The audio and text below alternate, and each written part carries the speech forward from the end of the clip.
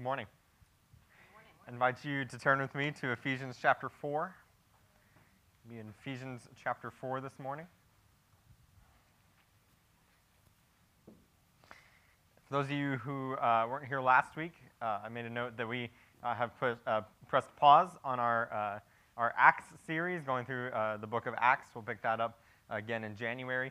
But for now, we want to take just a brief moment to go through a series we're calling Catching the Vision. Like, we want to know who we're supposed to be. Who is God calling us to be as a church? And so we're walking through our mission statement, our value statements through Scripture. So we don't want to just be people who have catchy slogans that we are pursuing. We want to be people who are rooted and grounded in the Word of God and are pursuing the Word of God in all things. And so we are looking at the Word of God to find these ideas of who we're supposed to be, who is God calling us to be. So last week we talked about the second part of the mission statement, that we are to be living for eternity today. Right? This week we're going to be talking about the fact that we are a family of faith, that family of faith aspect, and that really comes out in our first value. Our first value statement is that we need to foster authentic community. What we as a church want to do is foster authentic community. We value an unwavering commitment to meeting needs and doing life together as a diverse, gospel-centered community of believers. So we're going to be talking about this morning from Ephesians chapter 4, beginning in verse 1. Let me read this for us, and then we'll get into it. Ephesians chapter 4, beginning in verse 1, says this: I, therefore, a prisoner for the Lord, urge you to walk in a manner worthy of the calling to which you have been called, with all humility and gentleness, with patience, bearing with one another in love, eager to maintain the unity of the Spirit and the bond of peace. There is one body and one Spirit, just as you are called to the one hope that belongs to your call, one Lord, one faith, one baptism, one God and Father of all, who is over all and through all and in all. But grace was given to each one of us, according to the measure of Christ's gift. Therefore it says, when he ascended on high, he led a host of captives, and he gave gifts to men. In saying he ascended, what does it mean but that he also descended into the lower regions of the earth? He who descended is the one who also ascended far above all the heavens, that he might fill all things. And he gave the apostles, the prophets, the evangelists, the shepherds, and teachers to equip the saints for the work of ministry, for building up the body of Christ, until we all attain the unity of the faith and of the knowledge of the Son of God, to mature manhood, to the measure of the stature of the fullness of Christ, so that we may no longer be children, tossed to and fro by the waves and carried about by every wind of doctrine, by human cunning, by craftiness and deceitful schemes.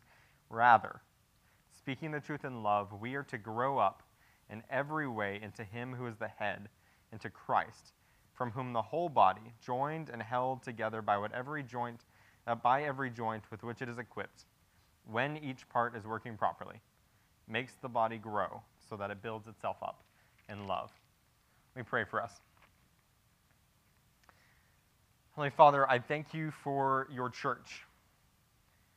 I thank you that we are not independent soloists, that you didn't just leave us on our own, you didn't save us and then just abandon us, but God, you have brought us into your body, the church. I pray, Father, that we would be a people that are seeking you, that we would be a people that want to know your word and want to embody your word, that we would want to be a people that glorify and lift you up in everything that we do. So, Father, speak to us this morning from your word. Give us ears to hear and a heart that is ready to apply what you're teaching us from your word this morning. We love you and praise you. It's in your precious holy name that we pray. Amen. The United States is fiercely independent. Like, our culture champions this radical individualism, right? This self-centered way of thinking. We know this in sports, right? Sports coaches, sports teams are constantly trying to overcome this.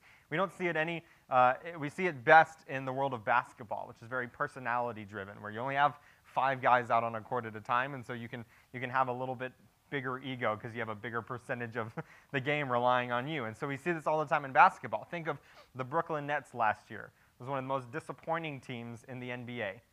They had 3 major superstars and then just a star-studded roster all the way down. Like they had all the individual pieces, but they didn't work together well. They didn't mesh well. You have guys like James Harden, Kevin Durant, Kyrie Irving, who all want the ball in their hands. They all want to be the one that's taking the shot because they're thinking individually. And so they got to the playoffs and they were eliminated pretty early, despite being a roster that should have easily won the championship. We saw it again a few years ago with the Oklahoma City Thunder. They're, again, big team, a lot of good players on it. They had, again, Harden, Kevin Durant. They had Russell Westbrook, 3 of the best players in the NBA, all on the same team. And every year, they just disappointed in the playoffs. Again, because it's full of people who are acting independently. They never got over their individualism to come together as a team to try to win. Contrast that with a team like my favorite, the San Antonio Spurs. I know that some of you don't agree with me on this, but you can't deny that the Spurs had a culture as a sports team that is not personality driven. They think more collectively. They think more as a team. So even when they've had really good players, they come together as a team more to try to win for the sake of the team. Each player knows their role in the team as a whole, and they want to do that well so that the team as a whole can thrive. And so people who are really good are willing to take a back seat if it means the team is going to thrive and win. And so that's what coaches are constantly trying to overcome, is this individualism, this independent attitude that I'm in it for me. Like, what's in it for me? How am I going to benefit from this? How am I going to get better? It's all about me, and that's American culture. I think about it in our workplace. For so many of us, we enter our jobs and we don't think about how we fit into the company as a whole and how we can help the whole company thrive and succeed. What we think about is, hey, I want to be noticed, right? I'm going to do my job the best I can so that my boss will notice me and promote me. I want to do my job the best I can to build the best resume so I'll get hired somewhere else and get a better paycheck. Like, we think independently and individually when we come together in a workplace and in our lives. And there's nothing inherently wrong with that cultural attitude. There are other cultures that are more collectivistic, meaning they think of themselves more as a group. And there's nothing inherently better in one culture or another. Both have their benefits, both have their downfalls, if we're talking about living biblically. But the problem comes when that independent, individualistic attitude seeps into the church. And if we took a poll of all of the churches in America, what we're going to see is a fiercely independent, individualistic, consumer Christianity. Right? We would see Christians think about the music time, where all they want is their preference of music. Like, what am I going to enjoy the most? So when we come in, we don't come in to worship wanting to lift up the Lord in praise. We don't come into worship wanting to sing gospel songs and teach gospel truths to one another. We come into worship wanting to be entertained by the singer, by the band. We want it to sound really good. We want it to be the best that it can possibly be. Because we want it to be our style. We want it to be what we like. And so our approach is very individualistic when it comes to music. When we think of the sermon time, what we think about is, what can I get out of this? How is God speaking to me? And there's a part of that that's good. God is speaking to every single one of us through his word. But the primary focus of this time in the Word of God is not what is God speaking to you individually, but what is God speaking to us as a body of believers. If you take home what the Word of God is saying and you apply it to your life, great. But if nobody else around you does, then we have wasted our time. So we think individualistically when it comes to our time in the sermon, in the Word of God. Think about our spiritual growth. When we talk about our own growth in the Lord, what are we focused on? We're focused on our growth, like how I'm growing in the Lord. So we focus a lot on our time in the Word alone. We focus a lot on our time in prayer alone. We focus a lot on how I'm growing in the Lord and how the Lord is growing me in my faith. And all of those things are good. Praise God that you spend time in his Word. Praise God that you pray and spend time lifting up other people, lifting up yourself to the Lord in prayer. Praise God, and praise God that you're growing in your faith. But when the Bible talks about spiritual growth, it doesn't talk about your growth, it talks about our growth, more often than not. What Scripture is more concerned with is our collective growth in the image of Jesus, not just your own. And if you're growing, but everybody else around you is stuck, then again, what benefit is that? We have approached Christianity, the programs in our church, the children's ministry, the student ministry, we've approached the things that the church offers in a very individualistic consumer mentality, because we're not focused on others, we're not focused on how we fit into the group, we're not focused on the group growing into the image of Jesus, we are focused on ourselves. What are my preferences? What is it that I want? What is it that I can get from this? They're very inward, independent, individualistically focused.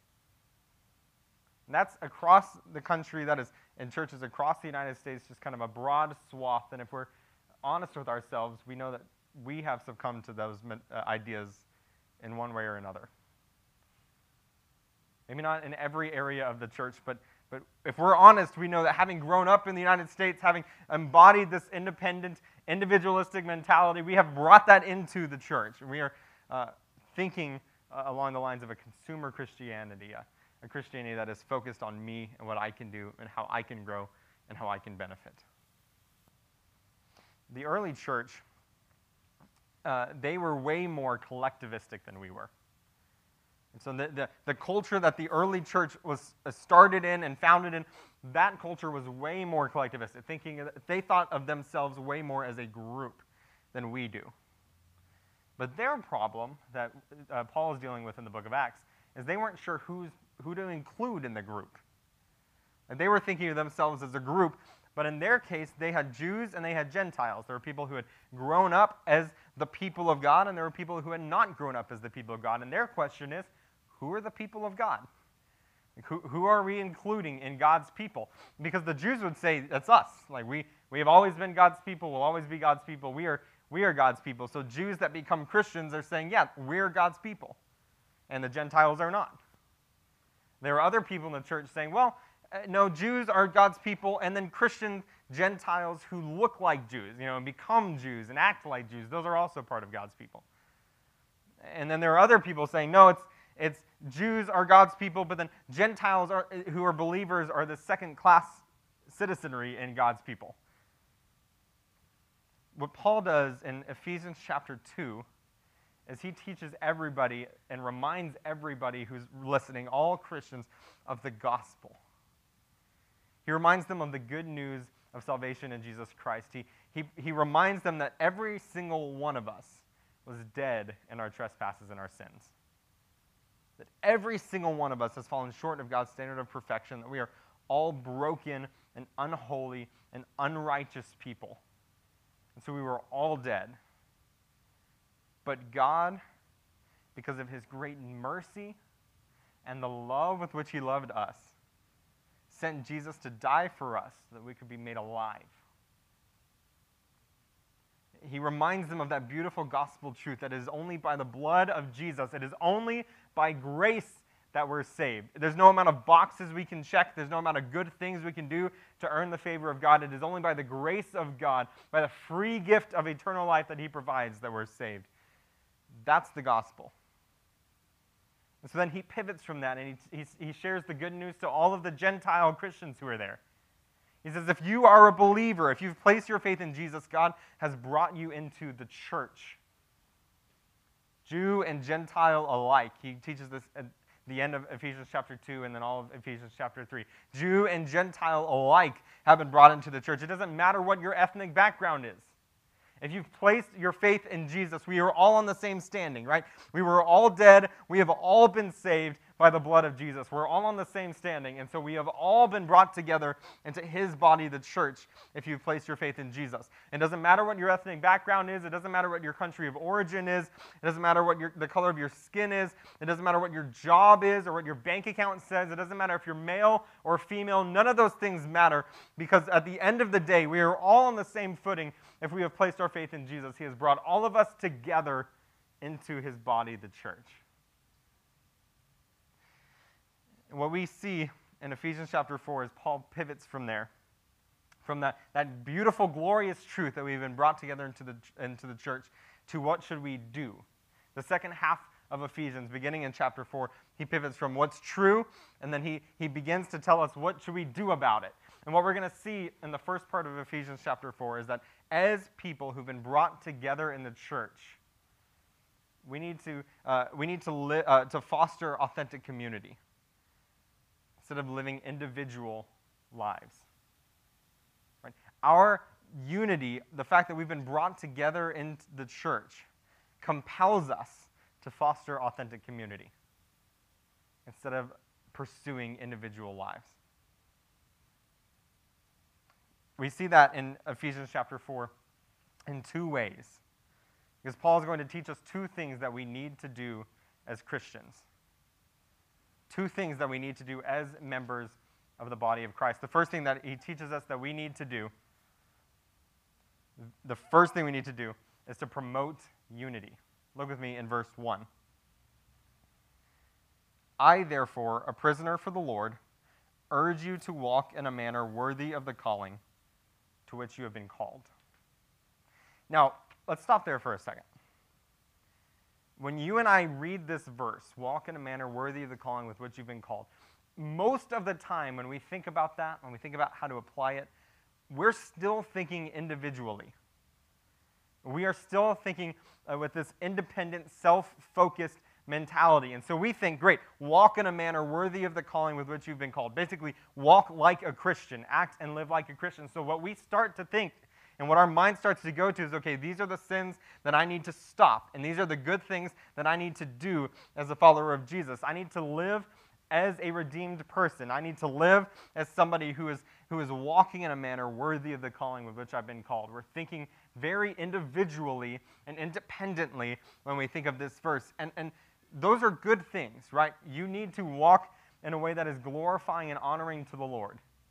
Ephesians 2, verse 10 says, we are his workmanship, created in Christ Jesus for good works, which God prepared beforehand, which means we were saved, we were set free from sin and death, and we were freed to do good things. We were freed to glorify God in our lives. So yes, you need to go live a life that is glorifying and honoring to God. You need to live a life that has been set free from sin and is adding to your life the things that are glorifying and honoring to the Lord. You need to do that. But what Paul is saying here in Ephesians chapter 4 is not an individualistic, independent command. He's not saying you stop sinning and you start glorifying God. He's saying you need to walk in a manner worthy of the calling with which you've been called. And look what he means by that, beginning in verse 2. With all humility and gentleness, with patience, bearing with one another in love, eager to maintain the unity of the Spirit and the bond of peace. Everything that follows that command is all about the unity of the church. Walking in a manner worthy of the calling with which you've been called means promoting the unity of the body of Christ. Because a disunified, fractured body of Christ is not a church that is walking in a manner worthy of the calling with which you've been called.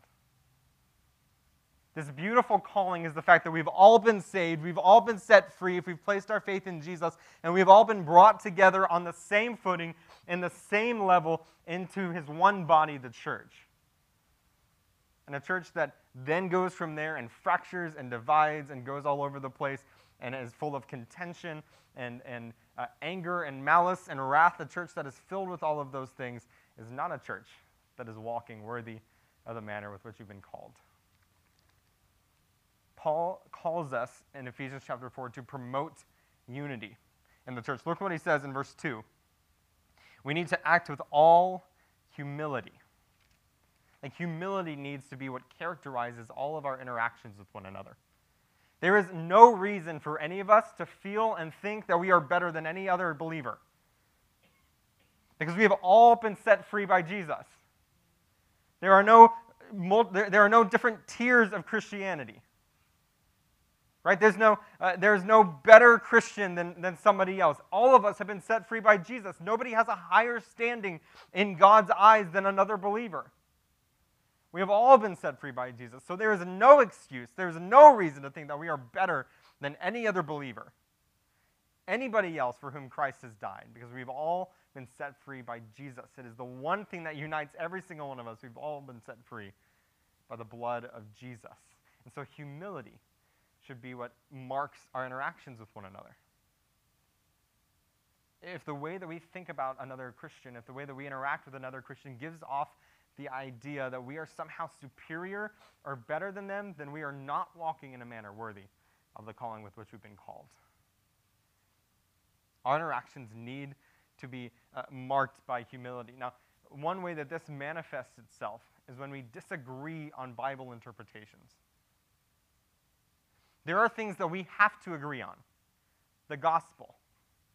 Right? Because if we're preaching a different gospel, then you're not really part of the church, right? Because the thing that unites us is the gospel. It's salvation in Jesus Christ. And so if you're preaching salvation is in Jesus or some other things, then you're not preaching the gospel. You've not been set free by the blood of Jesus, and so you haven't been brought into the church. So you're not actually unified with us. We don't have to accept people who are preaching different gospels for the sake of being nice and patient and unified. Like, we have to be united in the gospel. That is the one thing that unites every single one of us. That is the one thing that we share, that we all have to proclaim. But there are other things in the Bible that we don't have to agree on interpretation-wise. Let's say, for instance, that you believe in a rapture. So you believe that Jesus Christ is going to come back and he's going to rapture us, take us up with him before any tribulation hits the world, a 7-year tribulation. And you believe that we will get taken up. And there's another Christian in the church who doesn't believe there's a rapture and believes that Christians will go through any tribulation found in Revelations before Christ returns and ultimately puts an end to it. Those are two different biblical interpretations. And it's just based on how you view Scripture. And you can be totally sure that you're right. You can believe that all the Scriptures align with you. You can believe that you have interpreted this the correct way. But at the end of the day, humility needs to be what marks your relationship with another believer, because that believer is someone for whom Christ has died. That believer is someone who has been united with you in the gospel. And as long as he or she is proclaiming the same gospel as you and coming to a different interpretation of the Scripture, we need to we need to approach our conversations with them with all humility, knowing we're not infallible. And even if we are convinced that we're right, even if we are 100% certain that the Scriptures align with us, we can proclaim that to them, we can teach them what we believe the Scriptures mean, but our interactions with them still needs to be one of humility. Because we're not better than somebody because we believe a certain way in the Bible. We're not better than someone because we interpret passages in one way or another. We are all on the same footing in the eyes of God if we've been set free from sin and death by Jesus Christ. So humility needs to be the way that we interact with one another. And praise God if there are other believers who believe slightly differently than us, but they are preaching the same gospel in Jesus Christ. And let's have the humility to say that we are not 100% perfect and 100% infallible, and that everybody who disagrees with us on every opinion of biblical interpretation is lost and going to hell. Praise God for those who believe and promote the same gospel in Jesus Christ. And all other things, let's have humility. Allow that to be what unites us.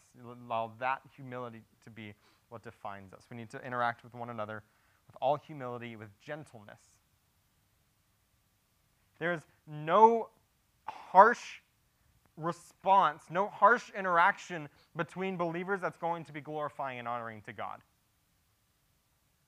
Like, if our actions, if the way that we interact with one another are not modeled by gentleness, are not marked by gentleness, then it's not glorifying and honoring to the Lord. So we need to be gentle in our approach to one another. Again, this is a fellow brother or sister, someone for whom Christ has died, someone who believes the same gospel, and so we need to be gentle in our approach and our proclamation to one another. Again, We can believe that that something that they believe is wrong. We can believe that something that they're doing is wrong, but we need to approach that with gentleness, making sure that it's evident that we love one another. He goes on, interact with patience. Again, we all, if you've placed your faith in Jesus, have received the same Holy Spirit.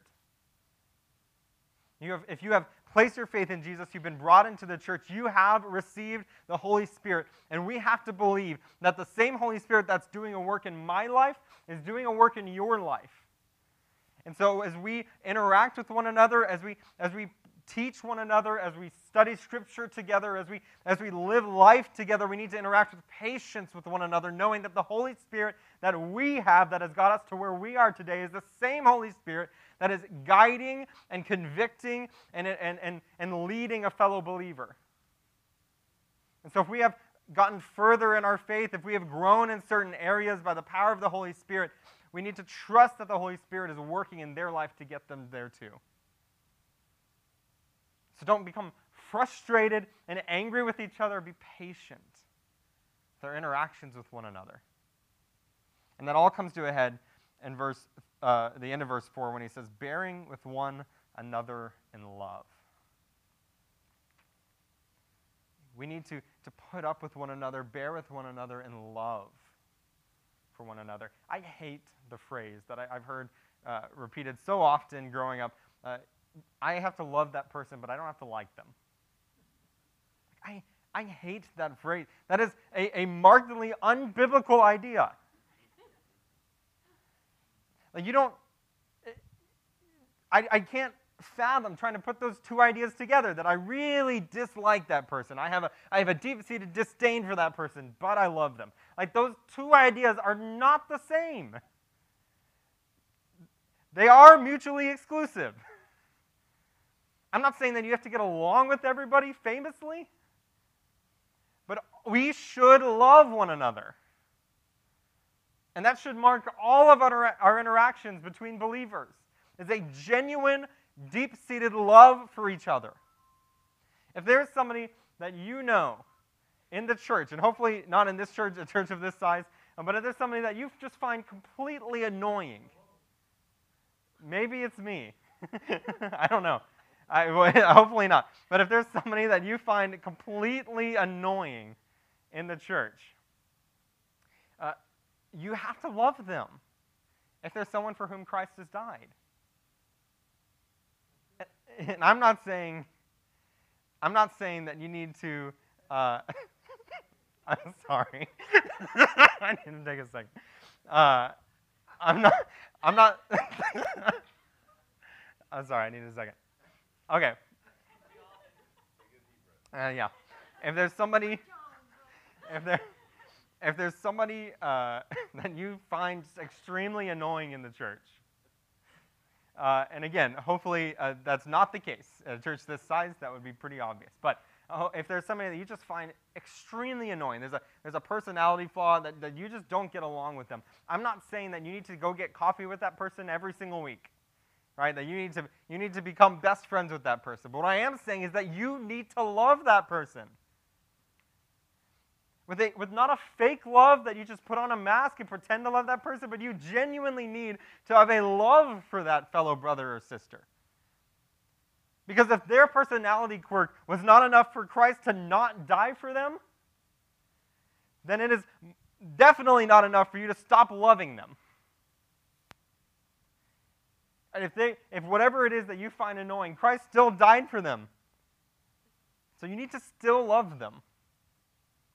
A genuine, deep-seated love for one another. And that gets harder, especially if you believe you've been wronged by somebody in the church. If you believe somebody has hurt you in one way or another. Matthew 18, Jesus gives us a way to deal with that within the church. God's not okay with sin in his church.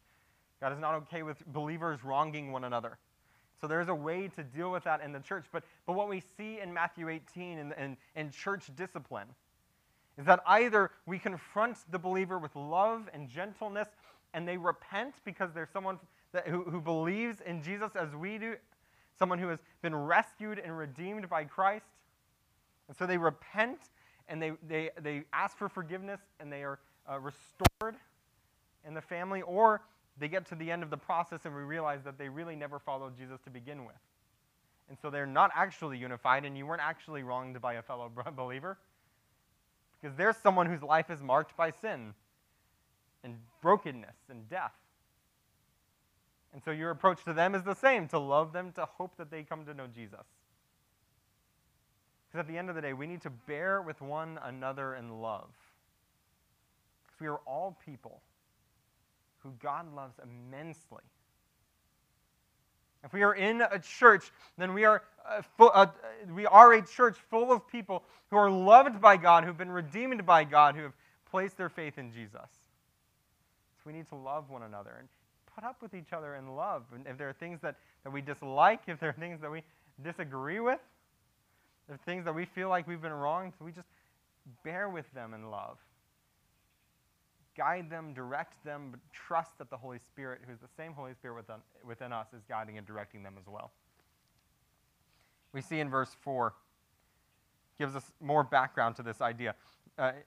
Verse 4, it says, there is one body and one Spirit. So there is only one church in terms of the global body of Christ that has manifested itself in local churches and local bodies, but there is only one international body of Christ. There are not different tiers or different levels within the church, right? There isn't a first-class Christian and then an economy-class Christian. Like there are not different tiers and levels of Christianity. There's one body of Christ. And you have not ascended any higher than any other believer in the church. You're all on the same level. There's one body, and there's one Spirit. The same Holy Spirit that is within you is the same Holy Spirit that is within other brothers and sisters in Christ. He goes on and says, there's just as you are called to the one hope that belongs to your calling. And so if we have placed our faith in Jesus, we are looking forward to the day when Christ will come back and we will be resurrected and we will spend forever in eternity with God, in the presence of God, enjoying Him forever. Like we are looking forward to that day when there's no longer sin and death and we have eternal life. Like we are longing for and looking forward to that day. And that's the same hope for every believer. Like that's the same future that we are all looking forward to. There are not different hopes, different dreams, different futures that we're looking forward to. If you have placed your faith in Jesus, that's the future that we're looking forward to. And it's the same across the board. There's only one hope that we share in our calling. There is one Lord, one faith, one baptism, one God and Father of all, who is over all and through all and in all. Again, the repetition of the word one, that we share all of these things. We have all of these things in common. We are worshiping the same God. And we've been set free and redeemed by the same Lord. So we need to be a people that are promoting the unity of the church. Because we should be unified as people worshiping the same Lord and redeemed by Jesus. It says there's one God and Father of all, who is over all and through all and in all. So the one God that we worship, the one God that we serve, has encompassed all things. Like He has transcended all space and time, and so there's nothing we can point to worship other than God. So we should all be unified and united on this one object of worship. Our eyes and our thoughts should be transfixed on this one being. So we should be unified. And we need to be people who promote the unity of the church. We need to walk in a manner worthy of the calling with which we've been called and promote the unity of the church. I have, each of us here have last names. Right, my last name is Carter. And my family told me every time we'd go out the door as a family growing up, hey, don't break rule number one, which for us was don't embarrass the family. Right? Don't bring down the name Carter. Right? Because you go out, you embody, me and my sisters, we go out and we embody Carter. And so when we interact with other people, what they think of the Carters is how they think of us. And how we make them think, we're going to make them think certain ways about the Carters. So they always told us, don't embarrass the family, don't break rule number one. because our name is Carter. Well, we all have the name of Christ. We are all part of the body of Christ, and we are unified in that one fact that we have all been set free and redeemed by Jesus. That is our last name, and that unifies and brings together every single one of us. That we've been saved from sin and death by the blood of Jesus. So we need to be a people that promote unity. We talked about it as we looked through Acts. We need to be a people that are meeting each other's needs for the sake of unity. We need to be a people that are bearing with each other in love. We need to be a people that are recognizing the inherent value and worth of fellow believers, because we're all on the same page and we're all people for whom Christ has died. We need to be people that are promoting unity within the church. The second thing Paul calls us to do is to encourage growth. Look with me in verse 7. Grace was given to each one of us according to the measure of Christ's gift. Therefore, it says, when he ascended on high, he led a host of captives, and he gave gifts to men. And saying he ascended, what does it mean? But that he also descended into the lower regions of the earth. He who descended is the one who also ascended far above all the heavens, that he might fill all things. So what we see here is, yes, we're all unified, but we're not monolithic, right? We are all different by the grace of God. Every single one of us has different gifts that have been given us by the Holy Spirit. He says here that Jesus has given us these gifts, and he quotes from Psalm 68. And what's going on in Psalm 68, it's talking about God, how God is ascending his mountain, that God is staking his kingdom. It says when he ascends his mountain, when he brings forth his kingdom, he carries with him all these captives, and he gives gifts to men who are going to worship and glorify him. What Paul does here is he says, that's God, yes, but that's God the Son. It's talking about Jesus Christ, and that's what the following verses do. He's laying out his case that this is actually talking about Jesus. Because when it says he ascended, that means that he descended at some point. It's talking about Jesus Christ, who came to earth, added humanity to his deity. So he descended, and then he is now ascended, having conquered sin and death. And he's carrying with him, when Jesus Christ went back into the presence of God the Father, he carried with him a host of captives. He had put to death, he had eliminated, he had stopped and ended the reign of sin and death, and he has carried with him a host of captives. And he gave gifts to men, gifts to his church. And we see in verse 11 that he gave some as apostles, the prophets, the evangelists, the shepherds and teachers. That's probably better translated pastor teachers with a dash there. It's one idea. To equip the saints for the work of ministry. So God has given some people specific gifts with a specific calling for the church, right? There are some that he gave as apostles initially. He gave some as prophets, and we can talk about whether those still exist or not.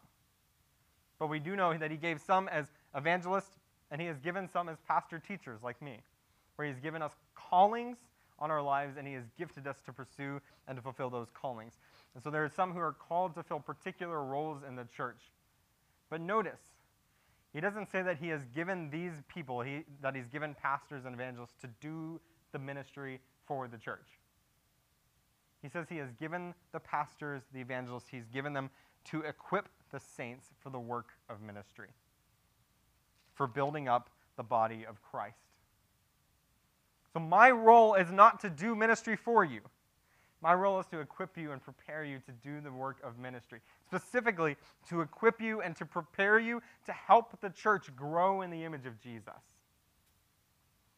It is not just my responsibility to help the church grow into the image of Jesus. It's also your responsibility as people who've been gifted and called by God to help the church grow into the image of Jesus. That's why he says, for the work of ministry, namely, for the building up of the body of Christ, until, verse 13, until we all attain the unity of the faith and the knowledge of the Son of God, to mature manhood, to the measure of the stature of the fullness of Christ.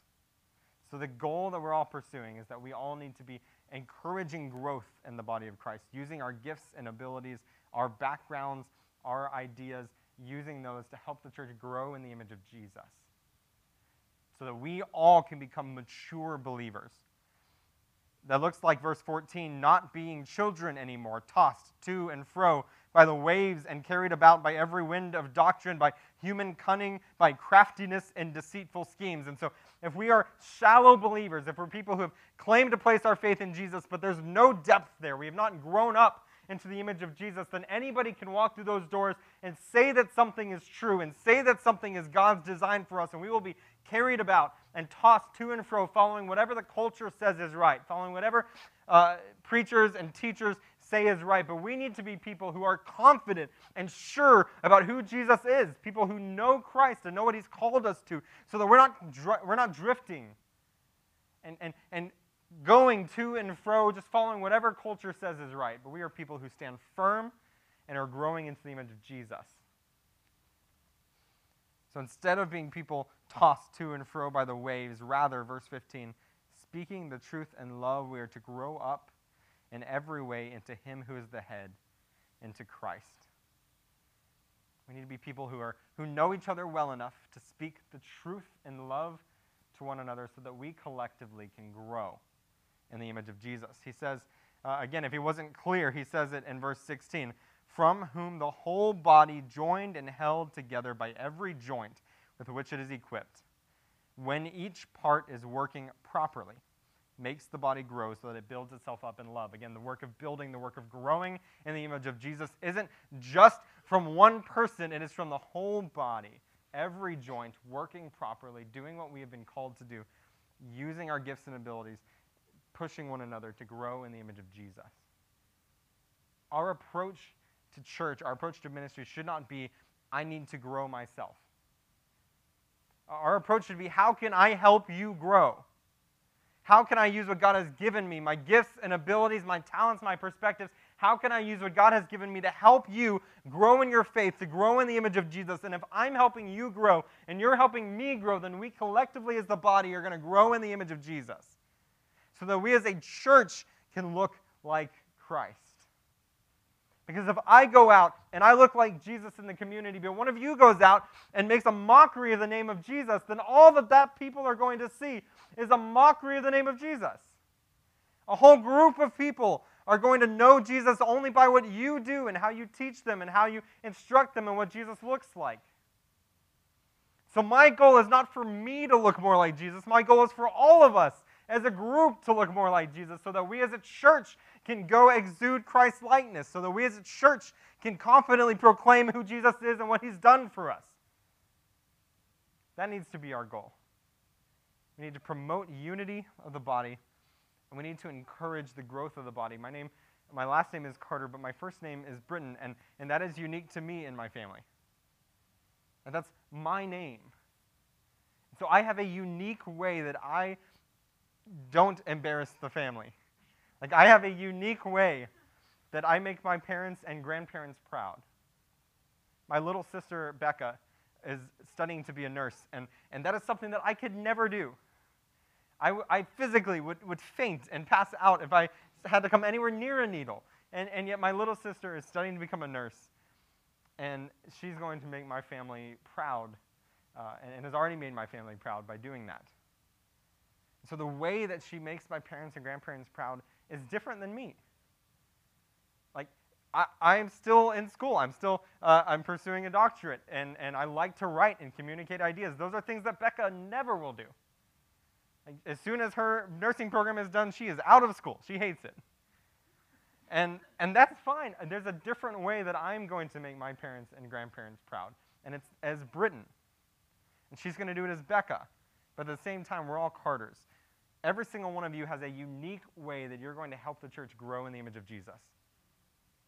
But at the same time, we are all the same, in that we are all people who have been set free from sin and death. So we need to be a people who are promoting unity, and we need to be a people that are using what God has given us to encourage the growth of the body of Christ. When we do those things, we will be a people who foster authentic community. We will be a people who create an atmosphere that is loving and kind and caring and pushing each other further in the image of Jesus. What does that look like for you? How do you need to promote unity and encourage growth in the church? Are you somebody that is bringing the church together, or are you somebody that is promoting division and disunity in the church? Are you somebody that is trying to grow yourself, or are you somebody that is using what God has given you to help the church grow in the image of Jesus? In just a moment, we're going to pray, and then we're going to sing. And as I pray, I want you to take a moment. I want you to pray for yourself that God would open your eyes to whether you are promoting unity and encouraging growth, or whether you're pursuing an independent, individual consumer faith. This only works, we can only be the church God has called us to be if we are all fostering authentic community. People asked why we chose the word foster. And I'll admit it's not my favorite word in the English language to use there, but the idea is that we are all responsible for this authentic community. We are all responsible for the unity of the church and the growth of the church in the image of Jesus. You can't just enjoy it, you have to promote it and foster that. So are you promoting and fostering authentic community in the church? Are you using what God has given you to help fellow believers look more like Jesus? Or are you just enjoying the benefits of it and going home? So as I pray, take a moment and lift up yourself to the Lord and ask how you can better foster authentic community in the church. Some of you, what you need to do is, for the very first time, you need to place your faith in Jesus. Because you don't share what we all share. You're not part of God's family, the church, because you've never worshiped Jesus as Lord. You've never been set free from sin and death. If that's you, and as we sing, I'm going to be standing right here. I would want nothing more than just to talk with you about what it means to follow Jesus, to enter into his family. Let me pray for us. Heavenly Father, pray that we would be a people who foster authentic community, that we would be a people who are devoted to promoting unity of the body. We would be a people who encourage one another to grow in our faith so that we collectively as a group can look more like you. I pray for every person here. God, if there's anybody here who doesn't know you, who's never been set free from sin and death, who's never been redeemed, Father, I pray that this morning they would enter into your family, that this morning we can celebrate as they enter into your body, the church. And we can celebrate a new brother or sister in Christ. Father, I pray that every single one of us who knows you and claims the title of brother or sister, Father, I pray that we would be concerned with one another, helping each other grow. We love you and praise you. It's the name of Jesus we pray.